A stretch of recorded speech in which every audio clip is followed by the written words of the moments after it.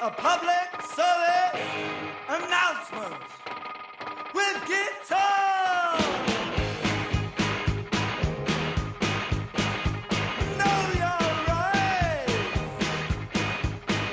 All three of them. Number one, you have the right not to be killed. It turned out he was one of 500 men brought in by an oil rig builder and its recruiters and kept in forced labor in labor camps on company property. Recruiters went to India and promised them green cards and good jobs and the chance to bring their families over. Well, it turned out there were never any green cards. The men were sold an American dream. Workers arrived and realized no green cards. They were working round-the-clock shifts behind a barbed wire fence, living on company property, 24 to a trailer in a labor camp, and they were being forced to pay $1,000 a month for the rent for living in this labor camp. Welcome to Your Rights at Work. I'm Chris Garlock. That's our first guest today, Saket Soni, author of the new book, The Great Escape, a true story of forced labor and immigrant dreams in America. Then, what really moves me as a union organizer and a union labor person, it is working people who are getting hammered. When you look at whose houses are burning, whose houses and lives are getting swept away in floods and damaged in storms, it is primarily working people. And the rich, the rich figure they can fly out of the city. This has to stop. These banks have to stop lending for the destruction of this planet. Next Tuesday, March 21st, a group of older Americans, along with their intergenerational friends and supporters, will hold a day-long action here in Washington, D.C., to demand that the country's biggest banks stop funding fossil fuels. They're planning a multi-faith prayer circle, a walk of hope, a rally, and a march of action. In addition, small groups of elders in rocking chairs will take up a 24-hour vigil outside downtown offices of the 4 dirtiest banks. Some of these elders will block the entrances, risking arrest. I talked with Josh Williams, former president of the Metro Washington Labor Council, AFL-CIO, and David Mott, retired SEIU organizing coordinator, about next week's Banking on Our Future Day of Action. Here's our interview with Saket Soni. I talked with him yesterday at the weekly meeting of the Labor Radio Podcast Network. So you'll be hearing questions from some of my network colleagues. Saket Soni is the founder and director of Resilience Force. That's the national voice of the resilience workforce, which is the folks whose labor helps us to prepare for and repair after climate disasters. He's been hailed as an architect of the next labor movement. He's the author of the fabulous new book, The Great Escape, a true story of forced labor and immigrant dreams in America. Can you start by telling us how did 500 skilled Indian workers wind up in a Mississippi labor camp? Yes, that's what I was wondering the night I got the mysterious midnight phone call that set me on their trail. I was a labor organizer in New Orleans after Hurricane Katrina. I was running a small nonprofit protecting the workers who were doing the rebuilding. The post-Katrina flooding had turned New Orleans and the Gulf Coast into the world's largest construction site. And the repairs were being carried out by largely immigrant workers. There were 1 million homes to be rebuilt in Louisiana, 1 million more in Mississippi. So this was a rebuilding of post-war proportions. And the rebuilders had come from Latin America and all over the United States. And they would, every morning, my day would start under this 60-foot tall statue of Robert E. Lee. And that's what was the hub of hiring for all these Black and brown workers in the Gulf Coast. Contractors would come in with buses. I'd clamber onto buses and follow the workers to protect them. So that's what I was doing when I got this mysterious phone call from an Indian man who just arrived and who told me that he wanted to set up a secret meeting with me to tell me about his labor issues. It turned out he was one of 500 men brought in by an oil rig builder and its recruiters and kept in forced labor in labor camps on company property. Recruiters went to India and promised people an American dream. They promised them green cards and good jobs, and the chance to bring their families over. Well, it turned out there were never any green cards. The men were sold an American dream. The catch was they would have to pay $20,000 a piece. This was, $300,000 a piece in American money in purchasing power. Workers arrived and realized no green cards. They were working round the clock shifts behind a barbed wire fence, living on company property, 24 to a trailer in a labor camp. And they were being forced to pay $1,000 a month for the rent for living in this labor camp. So, I was on their trail. I found them, and we engineered together the Great Escape at the center of the book. Tell us, Saket, a little bit more about something that I didn't really know, or at least know under this name, the resilience workforce. Can you tell us a little bit about that? Yeah, absolutely. What I didn't know at the time when I met these Indian workers was that they were the first among what became a growing workforce in America. If you remember, Hurricane Katrina and its aftermath was the first thing that most of us understood and interpreted as a climate disaster. But since then, there have been many. Post-Katrina flooding was supposed to be a once-in-a-100-year event, a 100-year flood. But since Katrina, there have been over $200 billion disasters. And each time there's a disaster, whether fire, flood, or hurricane, immigrant workers have come together to rebuild and repair. We call this the rising resilience workforce. Like the auto workers of another era, they are the protagonists of a new rising industry that's coming together because of climate change. And my organization, Resilience Force, follows these workers as they follow storms to protect them. So what we're doing is building recognition for these workers as a formal skilled workforce. We're protecting them, but we're also trying to create millions of jobs in the climate economy to rebuild and repair. The special thing, though, that happens with these workers is these are often immigrants who arrive into areas where before the disaster, immigrants were not welcome. Well, after the disaster, homeowners and city officials suddenly have a much bigger problem on their hands than wanting to keep immigrants out. They need these immigrant workers. So we take that opportunity to build new friendships and new social cohesion where it didn't exist before between immigrants and non-immigrants. Let's just sort of rewind a bit. Saket, you came to the U.S. From India, northern India, I believe, to study playwriting at the University of Chicago. There are lots of interesting and unusual routes to labor organizing, but I'm not so sure that I know that one. How did you wound up being a labor organizer in New Orleans? Yeah, I came to the U.S. on a scholarship to study theater, and that made my parents the first parents in the history of India who let their son come to America to study theater. I got a theater degree, and I was running a theater company in Chicago, which is a great theater town for those of you who know it. And that's what I was doing when I missed an immigration deadline and lost my immigration status. And I thought nothing of it. I was just, busy directing the next play. But then 9/11 happened. And like a lot of immigrants, I lost my foothold in normal American life. And I became a low-wage worker. That's what turned me from theater to organizing. But my real education as an organizer didn't come until I went to volunteer in New Orleans. I intended to go for 10 days. I ended up staying 16 years, and I'm still organizing workers in post-disaster efforts. New Orleans, from everybody, I've been there, but it's a hard place to leave, isn't it? It is such a hard place to leave. I never really left. I still split time between DC and New Orleans. I'm only a a resident of Washington, but I'm a citizen of New Orleans.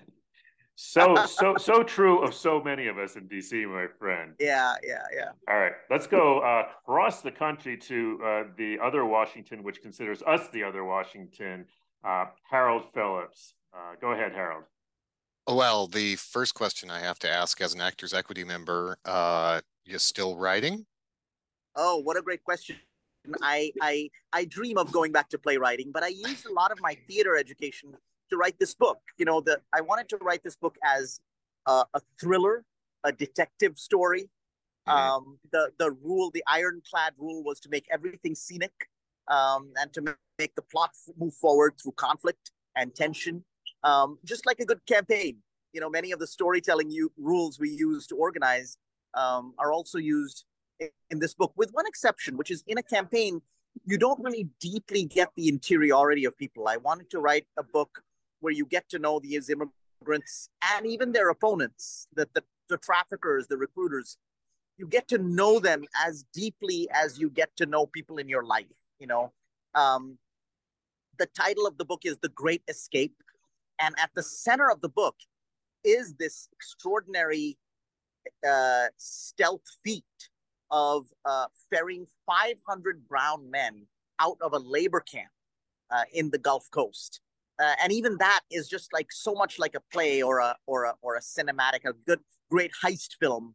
The way it played out, I don't want to give anything away, but it involved wild turkey whiskey and flavored cigars as bribes to security guards, and an elaborate fictional Indian wedding as the pretext to ferry 500 men out of a labor camp. Well, I'm glad that you mentioned the other factor that you brought up in that last response, which is the people who were acting as the agents. Far be it from me to call them traffickers, but I wonder. You mentioned that a lot of immigrants are volunteering their time as part of this resilience workforce.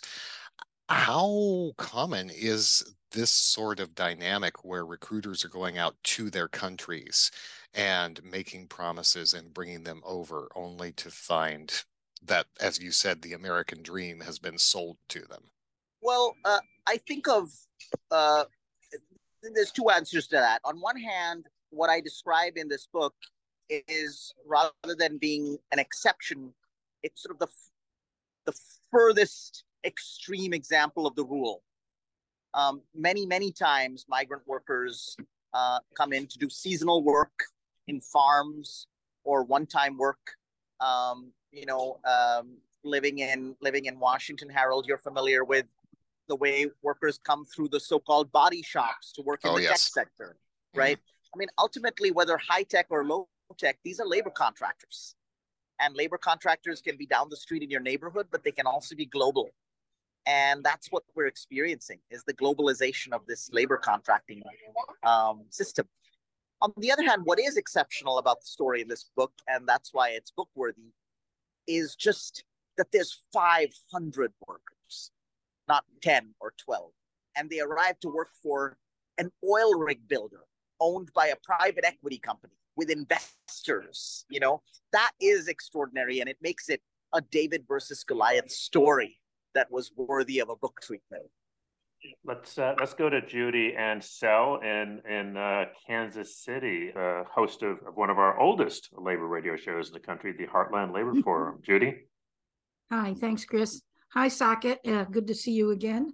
Judy, I've known you for years and years, and I'm so happy to connect with you. Yeah, well, we want to have you on your show, but I just wanted to say, I first became aware of this struggle with the so-called H-2B Indian workers when I was in DC for a conference, and I walked by DuPont Circle, and there were a bunch of these guys camped out there.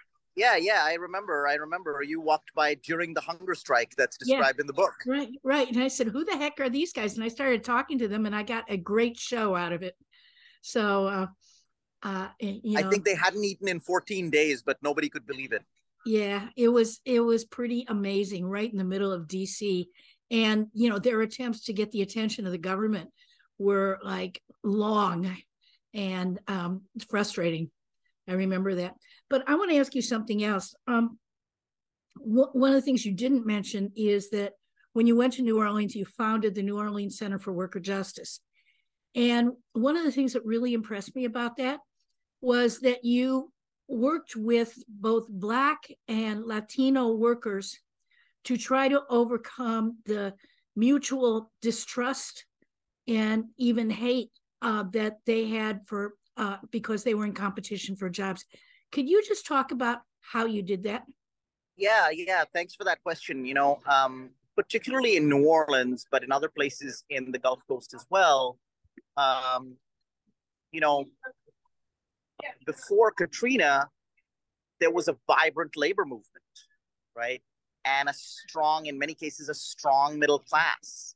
New Orleans was a union town. Teachers struck 3 times in 10 years in New Orleans before Katrina made landfall and the city flooded. So here's a town that's got a vibrant labor movement, and then the city is flooded, and you really had, as a result, the decimation of unions and rollbacks in terms of worker power. A lot of the way that played out was overnight jobs that were $14, $15 an hour turned into subcontracted jobs for $6 an hour in hotels and other places. And part of the strategy was to bring in immigrants, and pay them less through subcontractors. So my job wasn't just protecting workers, but building racial solidarity across the Black and brown divide. Building points of connection between Black workers and immigrant workers. A lot of it was explaining and educating the immigrant workers on the history they were stepping into, but also helping Black workers understand that these people were not coming to replace them. They were being brought in to build a whole new phase of the labor market. And that was easier said than done. I remember conversations that I facilitated between immigrant workers and African-American workers, welders in particular. And immigrant welders would say, all I want is to stay here and get citizenship. I just want papers. That's what I need here. And Black workers from the South would say, well, we got our papers, and look how that turned out for us. Papers aren't enough. So there was these really rich, extraordinary conversations. One of the things that happens in my book that I describe is a lot of the African-American organizers who were my mentors became mentors to the men in the book. And these are men from India who had deep faith in American institutions. They thought all they had to do was raise their hands and the Department of Justice would come to their rescue. And it took a generation of African-American organizers to tell them, no, it's not that simple. You actually have to understand your opposition. So there's a lot of African-American organizers who make appearances in this book at key moments to move the story and to move the struggle forward. Now, in the book, you, as one would expect, go deep into the lives of the workers. As you mentioned, it's very dramatic. But you also got people like a camp guard, and there's this corrupt ICE agent who really is at the center of the story. And you got them to talk to you as well. I'm really curious about how that came to be.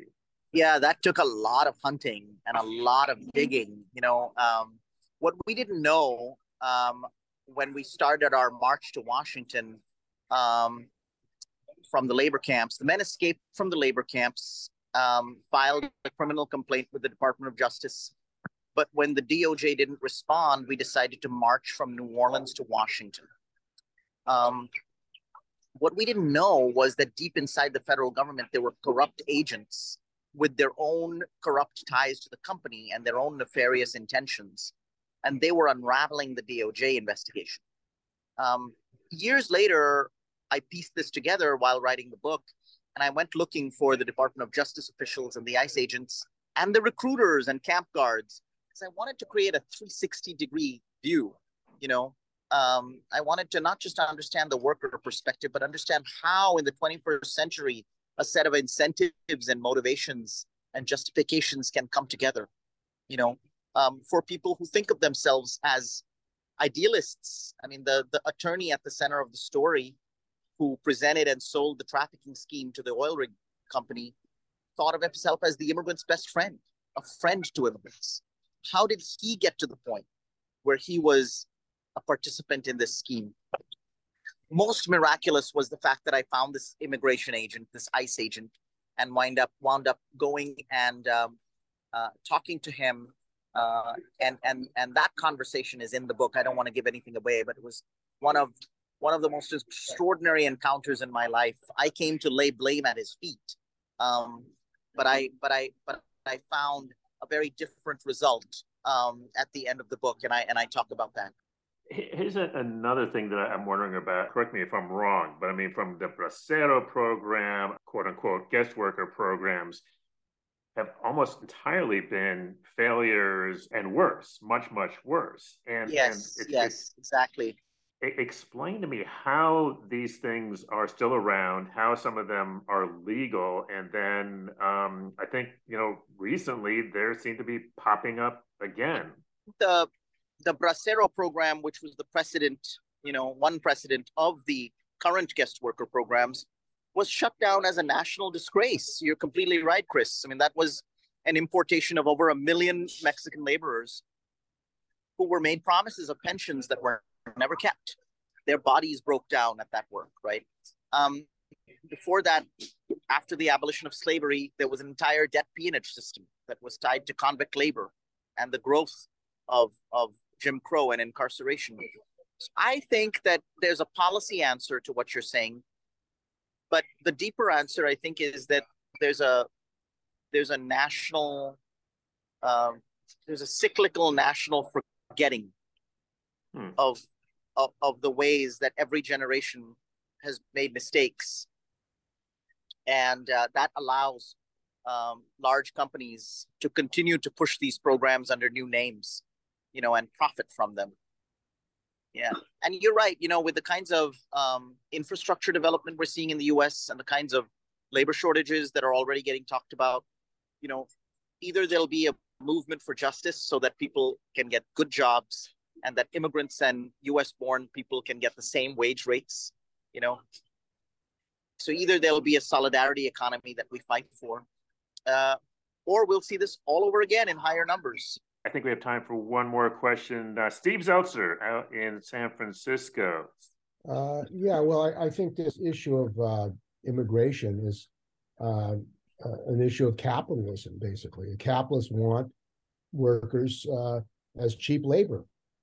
And the Democrats and Republicans, you look at these USMCA, which basically embedded the NAFTA as a policy that allows export of capital from the United States to Mexico, and the United States has recolonized Mexico. At the same time, prevents Mexicans and other workers from coming to the United States.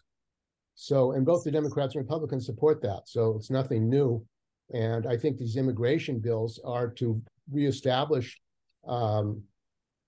cheap labor, or what they call guest laborers again.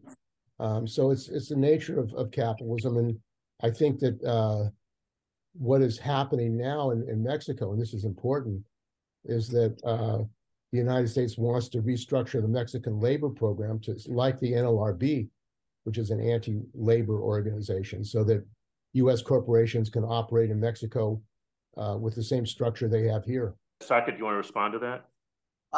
There's a Swiss journalist who was talking about European guest worker programs, and he said once, in a self-critical way, he said, "We wanted workers, but we got human beings." Expressing the dilemma, but in a self-critical and facetious way. I think that what I and I think all of us here want to see is that if people build this country, they have a place that's permanent in it if they so choose. That people who build the United States deserve to belong and have the same rights. And that's our that's all of our aspiration, you know. And I know that many of you on this call have been working for years and years to make that a reality. And so thank you so much to all of you for being, you know, fellow travelers. You know, and I think it helps to know that none of us are alone in this long journey. One final question for you before you catch your plane, Saket. You say that, quote, despite the human trafficking story in a labor camp in Mississippi, there was so much audacious joy that shaped these men, unquote. And I would just love for you to share. I was not expecting to find joy in this story. Yeah. Well, I wasn't expecting to find joy when I met these men. You know, I was someone who was estranged from India, really kind of cut off from my Indian roots, living in New Orleans. And I barely called my mother. And the last people I expected to be at the center of my life were 500 men from India. But they introduced me to so much joy. And one of the ways they did it was by teaching me to cook. The book is full of mouth-watering meals that move the story forward, even a recipe. So if you like Indian food at all, this book is absolutely for you. Saket Soni is the founder and director of Resilience Force. He's the author of the fabulous new book, The Great Escape, a true story of forced labor and immigrant dreams in America. And that's our show this week. If you'd like to hear it again or you'd like to share it, you'll find the podcast version on your favorite podcast platform. Just search for Your Rights at Work. Today's show was engineered by Kalia Chapman and Michael Nacella. I produced it. Thanks so much for listening, and see you next week. This is a public service announcement with guitar.